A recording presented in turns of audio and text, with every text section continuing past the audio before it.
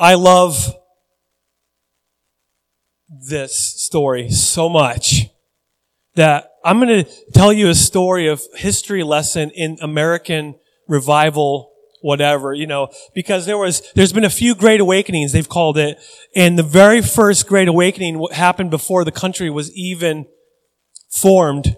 And I would consider it one of the most famous, maybe the most famous American sermons ever, that even the title of the sermon was grafted into culture. You probably heard it. If you haven't heard the sermon, at least the words, you can get it in book form, but it was preached on July 8th, 1741. And to be fair, I'm going to be very fair about the sermon what he did. This guy preached something that started and sparked the first great awakening in America before America was even officially a country. And so God did use it for amazing things. And I've been told about this sermon that this guy preached. His name is Jonathan Edwards. He's a pastor and theologian of those times. And he was probably he was the first American, hellfire and brimstone type of preacher.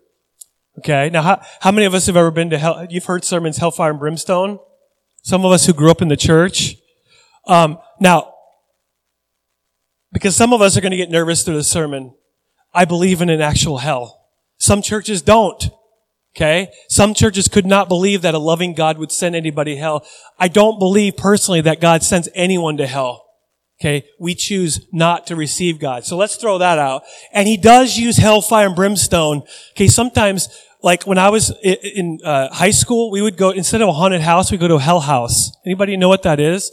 You go there, and it's a story of you go to a church. It's like churches trying to tell you the story about someone's life.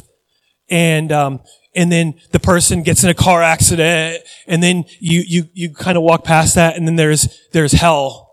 There's fire. There's a devil that's got this little fancy microphone that makes him sound like he's like the devil. And then afterwards you got heaven, and it tells you basically the gospel story. Now, some of my friends who went there who weren't Christian, that scared them literally into salvation. Okay? And it worked. Okay, some of them are still Christians to this day. To me, I was going, okay, but I say that because in 1741, Jonathan Edwards preached the most famous of all of his sermons, and it was called Sinners in the Hands of an Angry God. Has anybody ever heard that before, that title? Most of us have not, but some of us who grew up in the church, I'm sure you heard that somewhere. Okay, and again, God used that to change the nation around. Okay, he started that. People in the service were verbally going, just cringing and going, they were weeping, screaming. The men were screaming. The women were screaming. The children were screaming. What must we do to be saved? And he told them, and it worked, but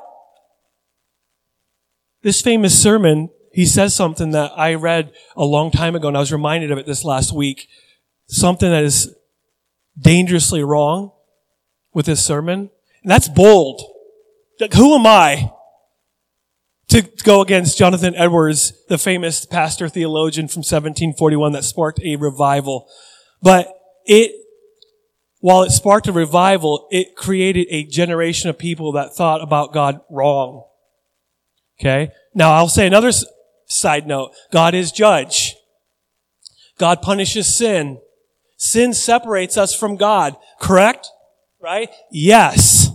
But that's only part of the story. You gotta read the rest of the book. Right? You gotta flip to the other chapters and go, okay, where's the good news at? Because Jonathan Edwards, his main goal was to scare them so bad that they're like, I have no other choice but to say yes to Jesus. But he said this, and how many of us are afraid of spiders? Okay? Some of us. I know you are, Lyd, because you're like, kill that spider for me. How many of us are afraid of snakes? I am terrified of snakes. I'll be walking my dog, and I look down, and it's just a little gardener snake, even a little baby one, and I jump. I get that from my mom. My mom would see one on TV or at a zoo in front of glass, and she would jump in your arms, literally. She did jump in your arms at their house one time when we were first dating.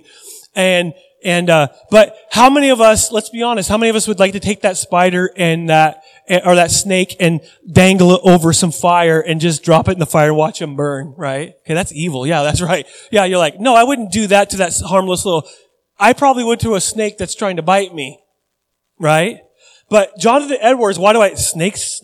He likens God to dangling humanity over the fires of hell with a smile on his face. Has glee, and he dangles him just like a spider, and he drops him in there in fact, I have a quote. You can literally read the sermon online. You can get the book. It's a sermon, and, I want hair like that. But anyway, it says this. He says, the God that holds you over the pit of hell, much as one holds a spider, or I would put snake or some other loathsome insect over the fire, he abhors you and is dreadfully provoked. Now, that might make some people run to the altars. And to be honest, I've had people talk about certain stories in the Bible. They might even pull up the Old Testament and go, what about the God that did this? What about the God who flooded the earth? What about this and that? And I stop and I say, I understand your concern about that, about God almost seeming like he's dangling them over the fires of hell and going, good, you deserve it, you loathsome creature there, you spider, you snake, I mean, it's almost like that, there's stories, but I want to say something about the Old Testament really quick, is that throughout the Old Testament, you will be surprised maybe if you've never read the Old Testament, is you'll find God over the entire Old Testament reaching out to his people, throwing a lifeline, throwing all sorts of opportunities. And what they did for the majority of the time, not all the time, there were generations of people that cried out to God. There were kings that cried out to God. There were kings that got rid of all of the false gods and everything that they did. But the majority of the people said, we don't want it. We don't want God. We don't want to serve him. We don't want to love him. And God, who is judge, I already said that, he lets them go in their own way, but he always has thrown a lifeline. Always. Ultimately, with Jesus, he threw the ultimate lifeline. It's the most sturdy lifeline. You hold on to him and it's not going to break. The rope is not going to break. You hold on to that. But the problem with this, the results were fine. I'll give him that. Like who am I? Joel Brimmer in Kamia, Idaho versus the great theologian, pastor Jonathan Edwards. Who am I to say that he's wrong? Listen, the results worked out. God can use anybody at any given time. Okay, I give that. And there are times where, when I was a little kid, I didn't go to church, but I remember waking up one day and going, I think if I die right now, I'm going to hell. I just had that thought. So I started naming off all my sins. Right? Anybody else there? And then you say, and the few sins I can't remember, I throw them your way anyway. And then I felt, okay, now I'm going to heaven. So I wasn't even a Christian. I had no reference for that, but I woke up with that idea.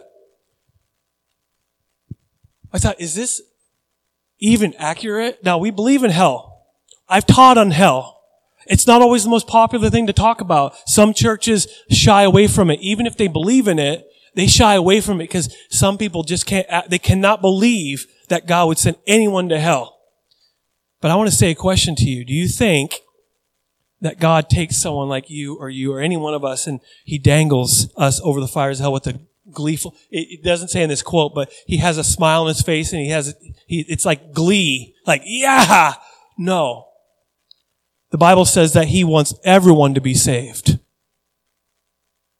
That any one of his children that decide to deny Christ or to go away from God and they die in their sin, it makes his heart broken. That's why we believe as a church that each one of us, whether you feel like an evangelist or not, you are an evangelist. Maybe not to a crowd, but to one or two people. Maybe one person. Maybe a kid. That you are there to talk about the reality of who God really is. Because I don't think that this is biblically accurate. The pit of hell, sure. But he looks at you as some loathsome little spider that dangles over the fires of hell with a smile on his face. I cannot biblically put those two together at all. In fact, I pray that this message would stick with you for the rest of your life. And maybe YouTube 200 years from now, I won't know, I'll be long gone, but maybe this sermon will be famous too. I don't know. Because I want the truth of who God really is to go out there and know who God really is. Now, He's judge.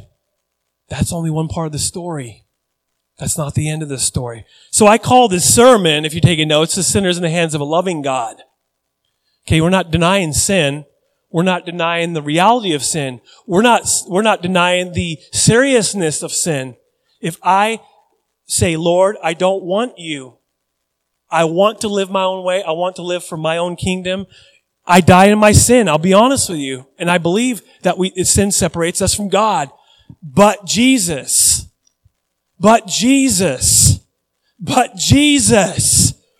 It's almost too good to be true. And I love Mark, the book of Mark. I probably like the guy too, okay? But I like Mark because I'm discovering Jesus all over again. And it's like I fall in love with Jesus for the very first time. And that's such a great feeling because over time as a Christian, you can look at even Jesus' words and go, oh, I know that story. And we just skim through the Bible. But I stop as I'm going through my study and I'm just reading it slowly. And then I go back through it again and I'm going, God, what are you really saying? And I read this story and I'm going, wow, this is great. Is He a God who's mad at sinners and dangles them gladly over fires of hell? No. I see a God who came to rescue the people who are on the highway to hell, to use that reference that I've done before. If you're walking on the highway to hell and you're going all that way, He came to the highway of hell and He came to rescue as many people as He could. But some people are just going to say no.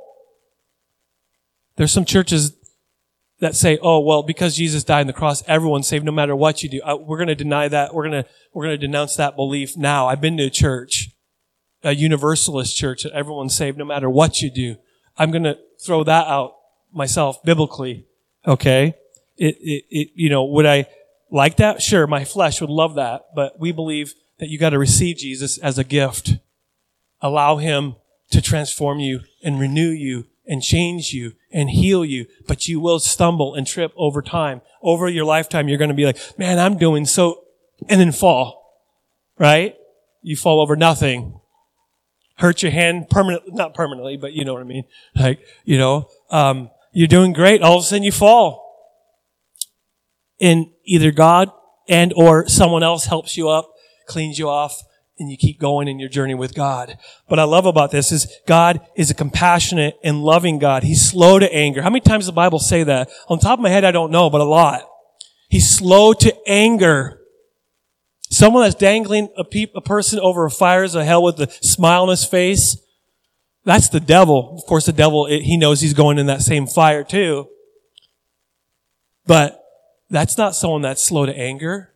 That's someone who's quick to anger. It just explodes.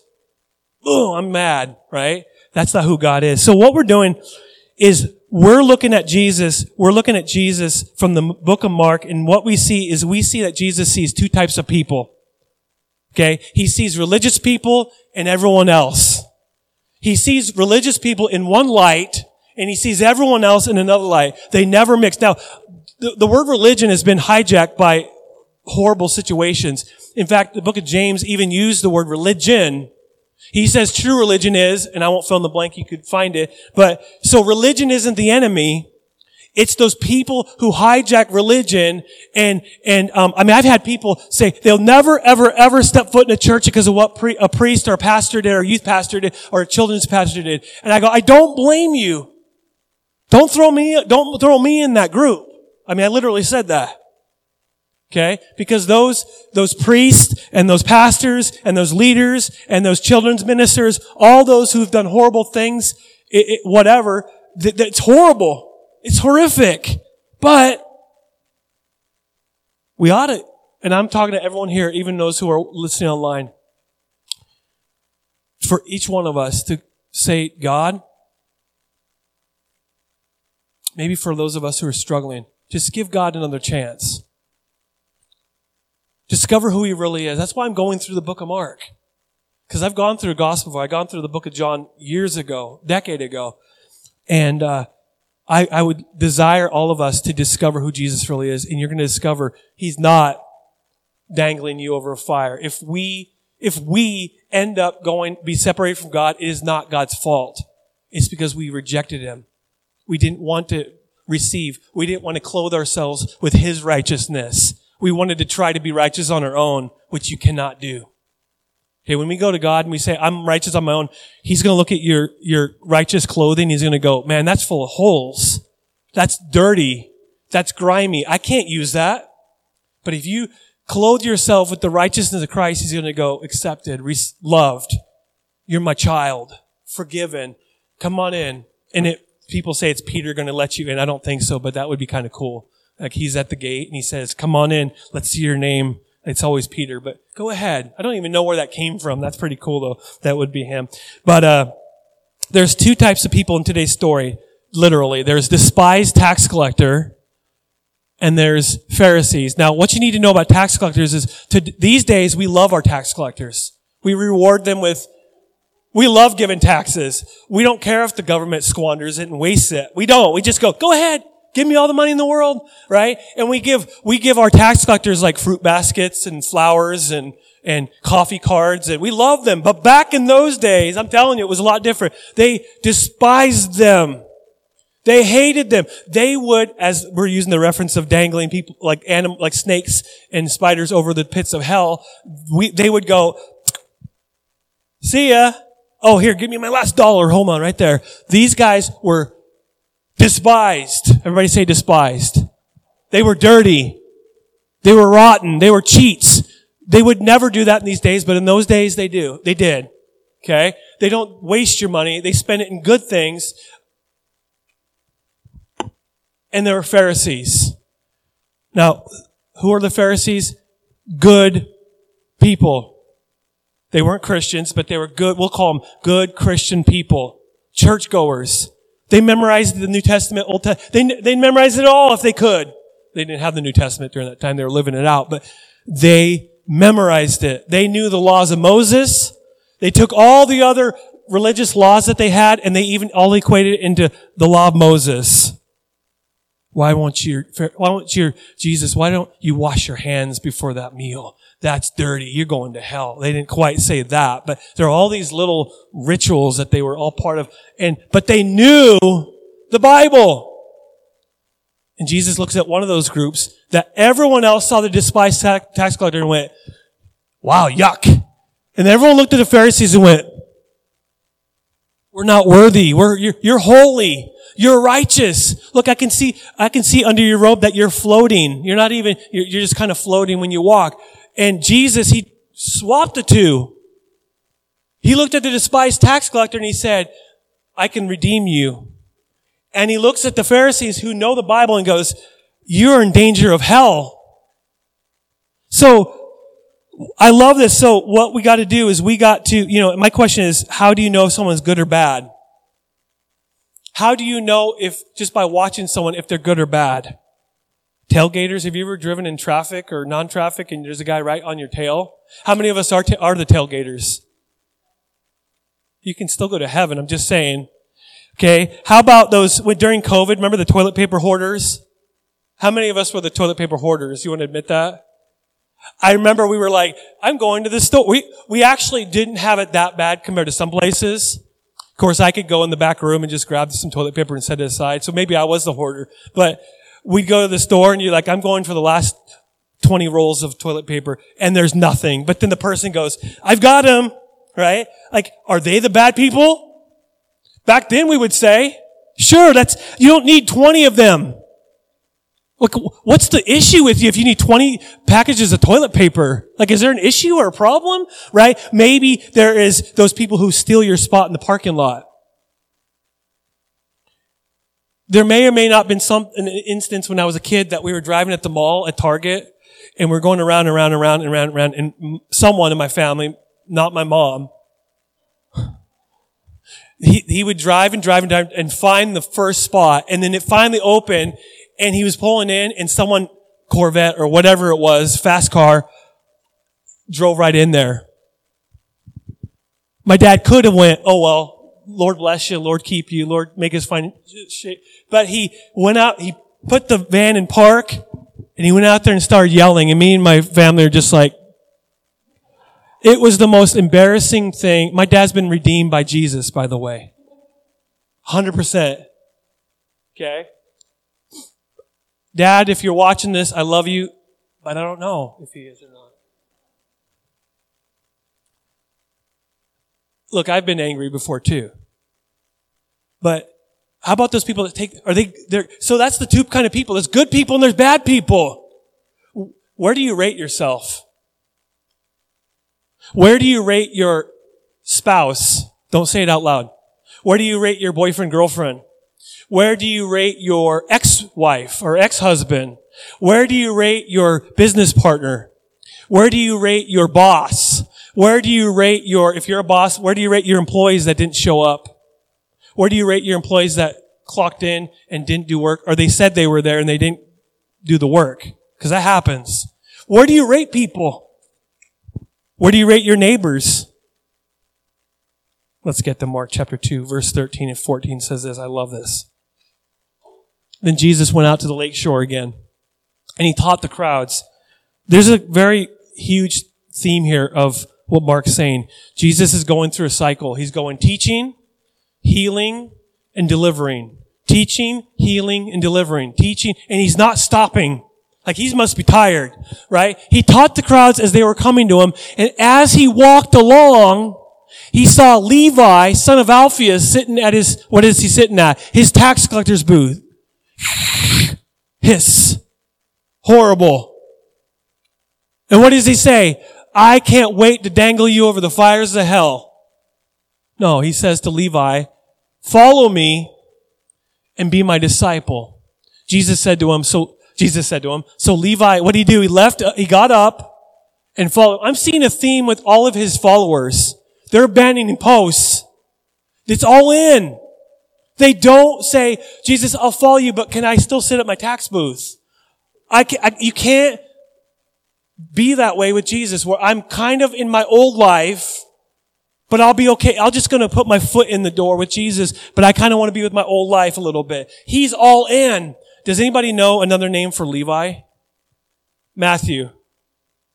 Okay, what I love about Levi/Matthew, I love about Matthew is I wrote this down on my top of my notes. Matthew, the name of Matthew literally means gift of God. A tax collector it's important that his name is Levi, by the way, and for just a moment, we'll just talk about that in just a moment. But the reason why Jesus called him Matthew is because he is a gift of God. He has the gift of God. I love it because I wouldn't look at a tax collector or despise tax collector as having the gift of God or being the gift of God. I would not think that at all. But Jesus, he sees beyond the rough exterior, which maybe you don't have that.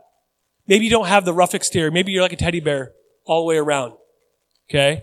But some people have a rough exterior and have a history and have horrible things that they've done in the past. Jesus, and I'm so glad about that he sees, he goes right, laser focused right through that. And he sees who you really are. And he goes, I want to change you. I want to get rid of that rough exterior. And I want to get right into the heart of the issue. Actually, Matthew, whose name is Levi in this instance, Levi comes from the tribe of Levi. Man, that's really, really good. He's named after the Levites.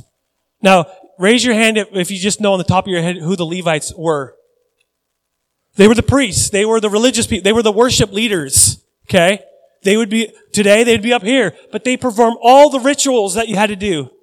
Okay? They were in charge of all that. So in a sense, they were very, very, very, very, very important when it comes to the law of Moses and it comes to the Old Testament way of theology and thinking. But Levi, he comes from a huge biblical pedigree. He has that huge pedigree of history. His family, his ancestors, his all that. They had all that. They're Levites. And so when he was born, someone said, you're a Levite. I'm going to just call you Levi.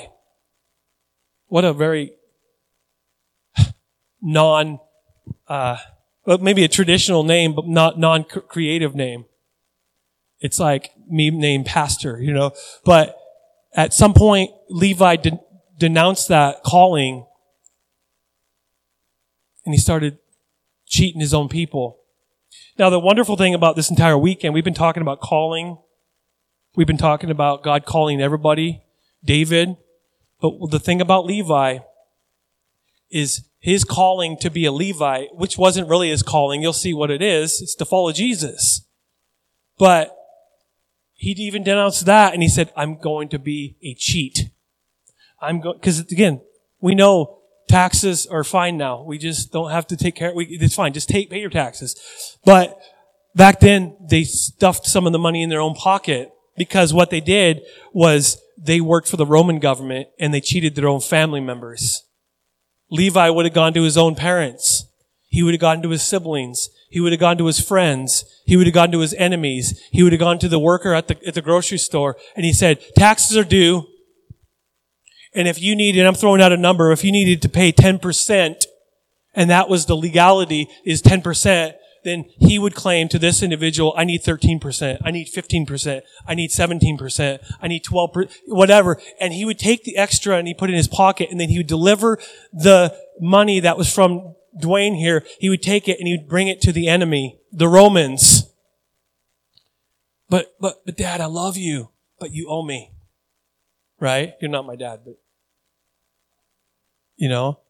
But this is who Jesus is calling. These guys were the scum of the earth.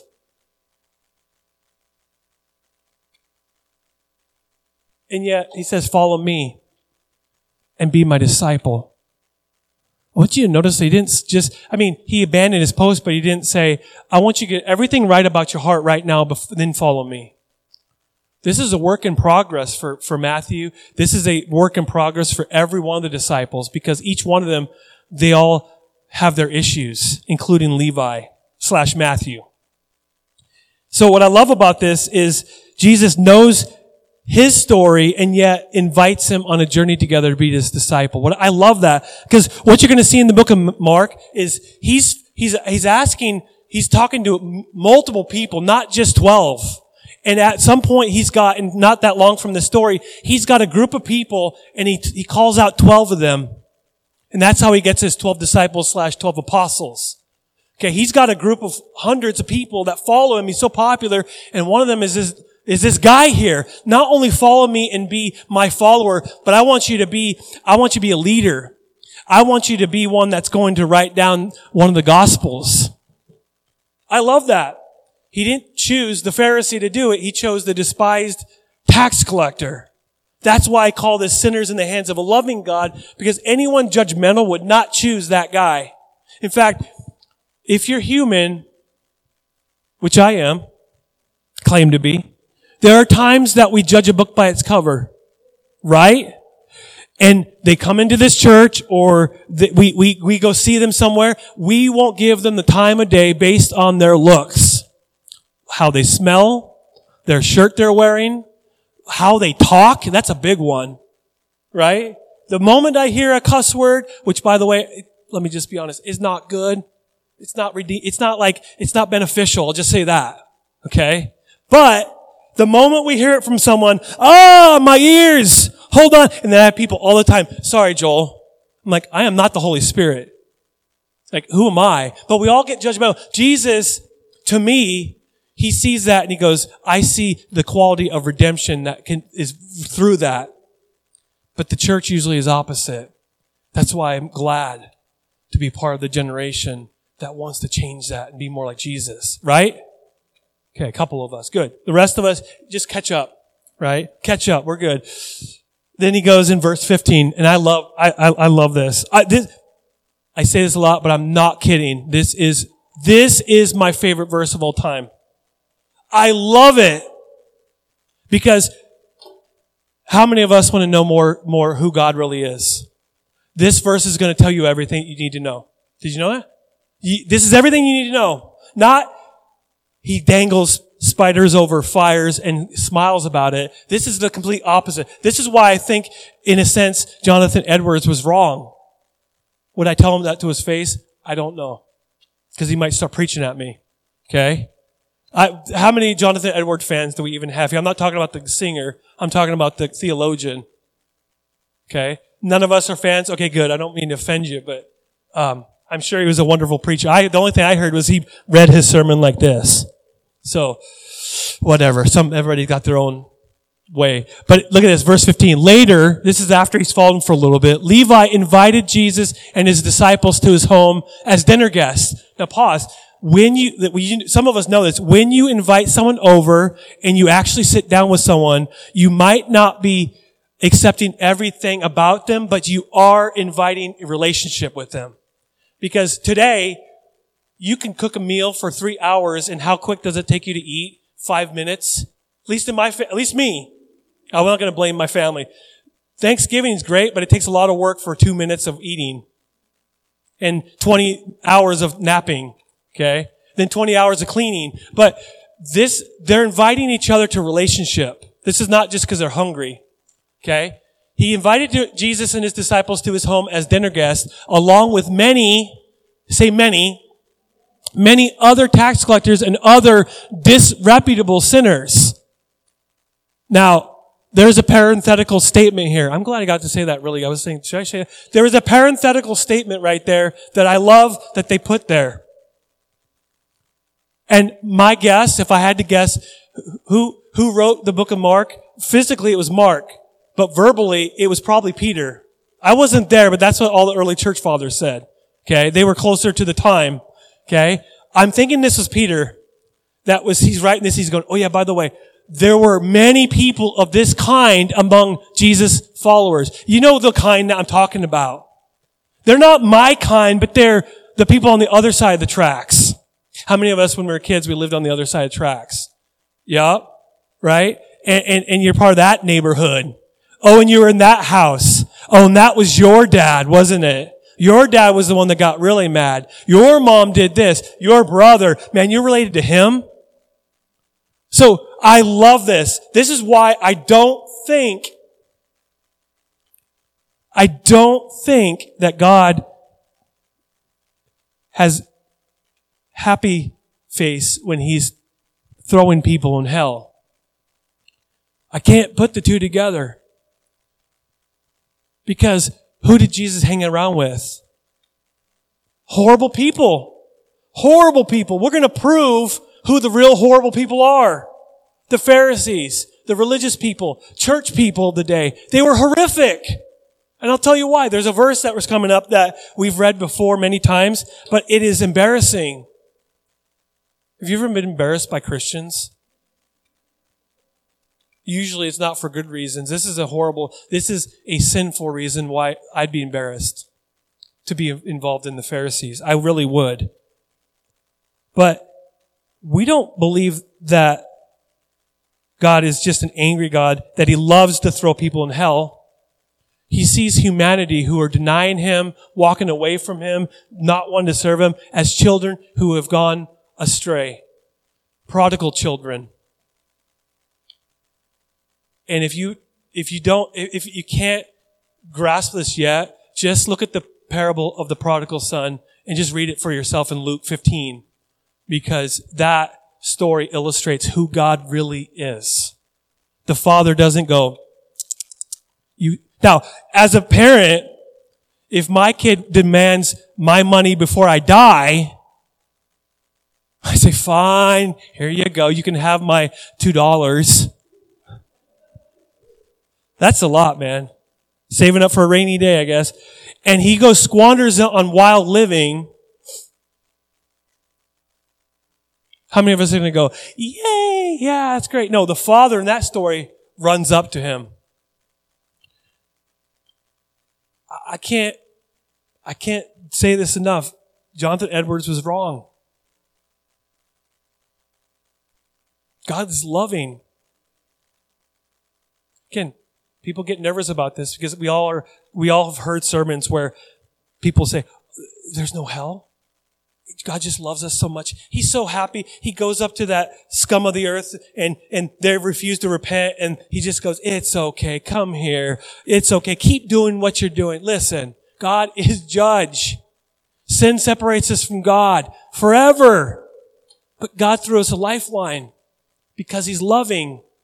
If Hayden does things that it's like when he's a grown up, I heard through the grapevine that when kid grows up and moves out of the house, it's harder. Right? Anybody have kids that are out of the house? It's hard, right? That's what I've heard. You guys try to scare me out of this parenting thing. And he's going to do things, dear God, I pray against this, but he's human, so he's going to do things that's going to go, ouch. I don't like that from him. But I'm not going to go, get thee behind me, Satan. Get away from me. I'm not going to do that. I'm going to help him any way I can to bring him back to where God has called him to be. And I'm going to love him through it. And I'm going to show him what it means to be a man of God. That's my freebie for you, Hayden, just since you're just sitting there. But look at verse 16. It's pathetic. Now, as a church, if we saw the scum of the earth that was celebrating with Jesus, wouldn't we want to celebrate? How many of us would want to celebrate? I would. We'd be throwing a party. We'd get some of those meatballs that we have left over and we'd go, let's party like it's 1999. You have a meatball, you can have a meatball, and everybody have a meatball, right? We would do that. Or salad. The salad was great too. But we would do that. But that's not what the religious people did. Remember what I said about the Pharisees a few weeks ago? What were the Pharisees doing? They had binoculars and they were watching Jesus. They were. I guarantee it. Because they weren't just always sitting like this going, okay, I'm waiting. No, they were watching from afar. Like, this is what religious people do. They're nitpicking. They watch for people to slip up and go, see? Look at verse 16. It says this, but when the teachers of religious law, who were the Pharisees, they saw him eating with tax collectors and other sinners, they asked his disciples, why are you doing such a good job at this ministry thing? How can we celebrate with you? No. Why? He goes, first of all, who did they go to? Jesus? They go to the disciples. Can I say something about that? When someone goes to someone else rather than the person themselves, there's a term for it. I can't remember what it is. But they want to stir the pot and they want to discourage them from following that individual. So what they're doing is trying to get the disciples to abandon Jesus. But he says, why does he eat with such scum? Well, that's so friendly. That's Jonathan Edward type speak. Doesn't he know that this scum is going to go to hell? These people have been cheated. Jesus, you remember that time when you had to pay your taxes and you got that fish and, you paid the taxes and then they squandered it? Remember that? That probably was the guy. And all these people, they cheated you, yet you allowed them to follow you. But why does he eat with such scum? How many of us that gives you good feelings in your heart? I don't be very honest. Talking about the church, capital C, over the decades and centuries, there have been periods of religious and modern day Pharisees. Again, I've said this a long time ago, but if I ever write a book, the very first book I would write would offend people, but it would be modern day Pharisees. I've had that title in my mind. It probably exists. They probably stole it from me, but I've had that title of that book since I was in college, but I can't quite, my ADD kicks in, my ADHD kicks in, and I can't quite sit and type for 3 years. But why does he eat with such scum? It doesn't give me goosebumps because it gives me goosebumps because it makes me sick. I mean, imagine you hanging out with someone and the church person comes up to you and you're excited. You're like, oh, nice, Dwayne, he's here. He's probably got coffee for me or food or ice cream or whatever. He's got, it's great. But they come up to you and say, why do you eat with such scum? I saw who showed up at your place. Do you know what they've done? Have you heard about their reputation? And I hear a lot. You go in the grocery store, it's kind of like going to a place, where do the women go get their haircut? Not salons, thank you. Beauty, yeah, or any barber. You hear everything going there, but you hear everything at the grocery store too. And I'm walking around aisle 2 and I hear, did you hear what Mr. Smith, not Mr. Smith, not that Mr. Smith, John Smith. There is a Mr. Smith, so I better be careful. Not that Mr. Smith. But did you hear what John Smith did? Did you hear what John Doe did? Man, his family it's a mess. And it's easy to go, yeah. But who's God calling us to reach out to? The nice people, the clean people, the ones that know their Bibles. The ones that when they come in here, they'll play on that drum set. We don't have a drummer. Wink, wink. Our drummer left a long time ago because he graduated. I mean, a long time ago. Ryan's old now. But, let's go out and reach the person. Let's go get the person that's going to play the drums. Let's go zero in. That's it. Because that's what we do. Reach out to the clean people. The ones that they're going to do us good. They're going to be good to us. Not the ones that are going to make a mess around here. Not the ones that are going to bring their issues here. Because that's hard. We've, over the last 20 years, we've gone home and gone, man, that was hard.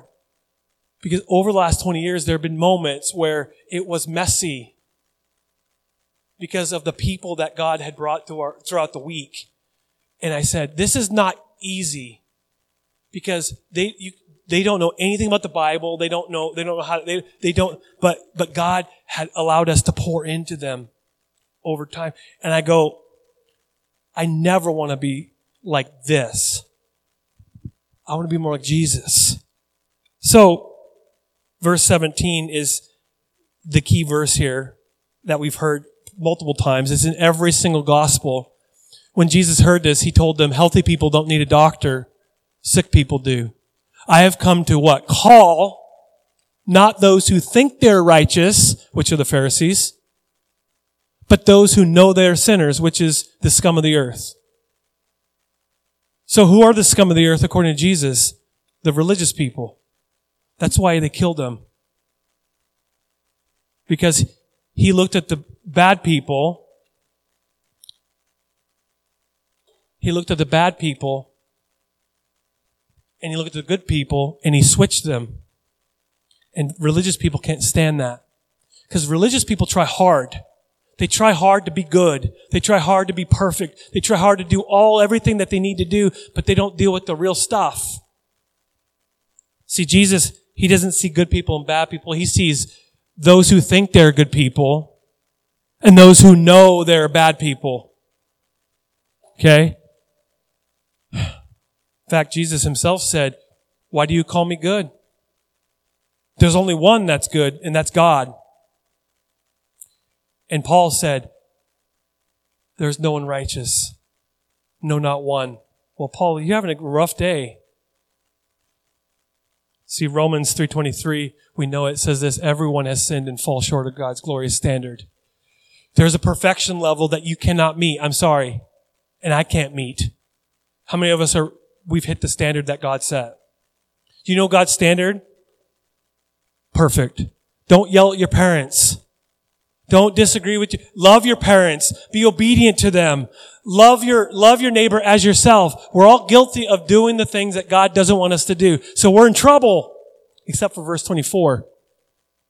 It says, yet God, in his grace, freely, that's because he wanted to do it. He didn't have to, but he freely makes us right in his sight. He did it because he wants to, because he loves to. He didn't feel threatened. He didn't feel like he didn't feel pulled that direction. He chose to make it right. If you read the Old Testament, if you learn anything from the Old Testament, you learn they worked their butt off to try to get to God, and guess what? They never quite made it. That's what's so great about Jesus, who is God. He freely makes us right in his sight. He did this through Christ Jesus when he freed us from the penalty of our sins. You don't have to pay for it. Jesus did. So your past is wiped away. Now, for those who get nervous, because Pastor Joel's saying you can do whatever you want, whenever you want, and Jesus is going to forgive. Paul has stuff to say about that. You can read it on your own. Google it. You can find it. Okay? So, those who think they're good people, those who know they're bad people, those who think they're good people, they die in their sins. I'm so good. Man, I got a biblical name. My name's Joel. I'm a prophet. The entire Pentecostal movement of the early 20th century was based on a verse in the book of Acts that came from the book of Joel. I'm such a holy person. No. Those who think they're good people, he says, they die in their sins. He says, look out! Then, those who know they're bad people, they can have new life. It doesn't mean that those who know they're bad people are automatically going to heaven just because no. God offers them new life. They don't have to die in their sin. Now, we're going to close this, but there's one verse. Because God is offering a relationship with you, a meal. Every time that God is in the scripture, there's a lot of issues with relationship and meals. Revelation 3:20, if you've ever read the Bible, you know this. He's talking to Christians. Does anybody know what their issue was, the Laodicean church? They're lukewarm. That means that they're not sold out for God. Oh, yeah. And they're not atheists. They're good Christian people. They have a Jesus sticker on their bumper. They have a fish on their bumper. Look, I stand at the door and knock. If you hear my voice and open the door, I will come in and we will share a meal together as friends. That's the relationship that God wants. He's talking to the church of Laodicea who were lost. They were really lost. Because they were stuck in religion. They were stuck in the middle. They were on the fence. You know? It's like, get over here or get over there. Stop flirting with Jesus. Stop flirting with religion. Choose one or the other. That's why we call this today, sinners in the hands of a loving God. Because he offered a lifeline. He offered relationship. And that's why I believe with my heart that anyone that goes to hell, they don't have to. They don't have to. Grab on that lifeline. And Jesus is pulling you towards him. Let's pray.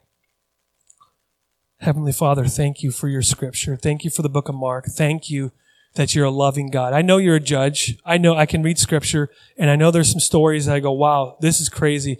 But you never did that without giving them some kind of lifeline. They chose to ignore the lifeline. They chose to ignore you. They chose to go in their own disobedience, and that separated them from you. And you judged sin.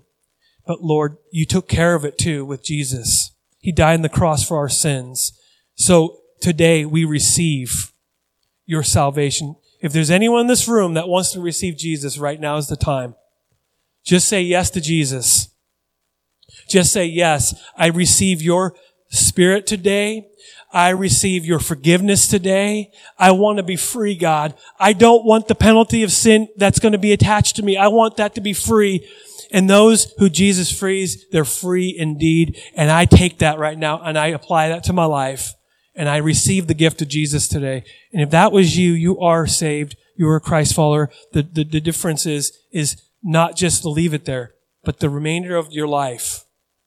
Keep serving and keep living for him. It's not you're serving him and living for him to be saved. You're living for him because he has big things planned for you. He has a calling, just like Levi had a calling. He didn't just sit there in his tax collector's booth and just ignore. No, he went with Jesus wherever he went. Jesus, we thank you. Amen. Amen. God bless you.